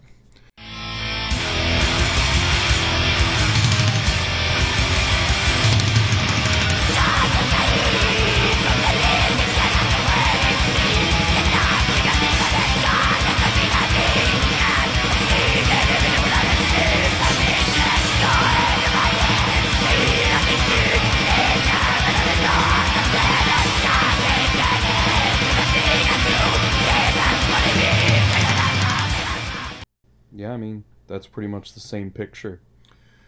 Yeah, you can hear the whip-lashing and the... Yeah. A thing that's been forgotten in the, fetishistic focus on triumphant riffs or whatever is that the reason for having the riff in the first place in metal is it's a delivery of force. If the riff doesn't succeed on that immediate level, it doesn't succeed, right? And Soren is, Soren and Gregorian have lots of notes, right? There's lots of notes. There's complex chording, but these are just the Sorenite record has some more spacious and lush moments, but it's just attack riff after attack riff. And yeah, you can hear the whip-lashing folk thing. And here's another thing. What both bands do is that they write it's a very direct kind of riffing, right? It's centered on just like one guitar, maybe two guitars tandeming, but centered on one guitar, and the basic chord forms don't seem to change that much. They're just both... Soren does something, I have no idea what they're doing, but they have this strange keening harmony that runs throughout the entire thing. You know what I mean? There's almost less of it on that particular riff. It's more of an isolated lead. But the one thing that I forgot that Gregorian does is that their basic chord forms...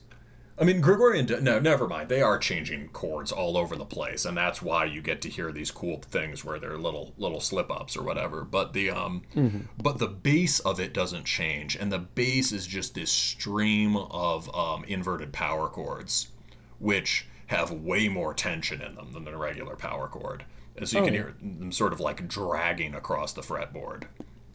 Yeah, heavier dissonance.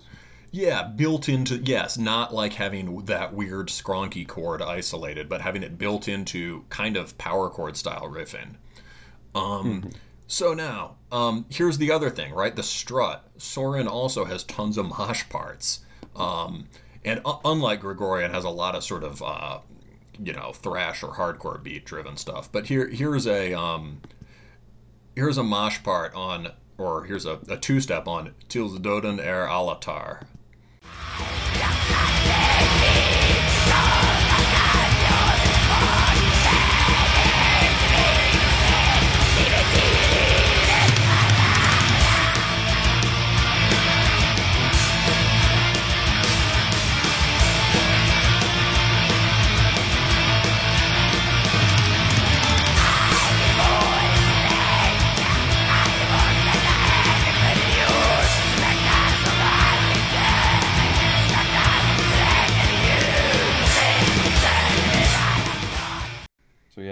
that's like some of those some of those slowdowns in Gorgoroth songs, or like what was like that? The Morta Incandescente kind of does stuff like that a lot too. Oh yeah, Morte Incandescente. Yeah, yeah. It's a particular kind of like it's the kind of aspect of the '90s bands that is forgotten in the people who imitate them. Yeah. It's like that the first song off of Pentagram. Yeah, yeah. Gorgoroth has a Cessna. Which one? Begravel Cessna. Yeah. Gorgoroth has a few moments like that. But there's just all this. Although this music has very lofty kind of compositional methods and ambitions and whatever, it is still very much grounded in the physical. And I think what's interesting about this record is like it's so out of tune with what BM has become now, and I mean in a good way, that like it almost has more in common with the Hessian Firm dark metal bands. You know what I mean? Yeah, I can see that kind of dedicated to kind of that long flowing riff idea. Not that all, the riffs in this are definitely more short, but they got the spirit. Yeah, there's a way of reviving the sort of complexity and difficulty of the music, and the ambition and keeping the hard edges. And the thing that separates Grigorian is just that the sheer insanity of the attack.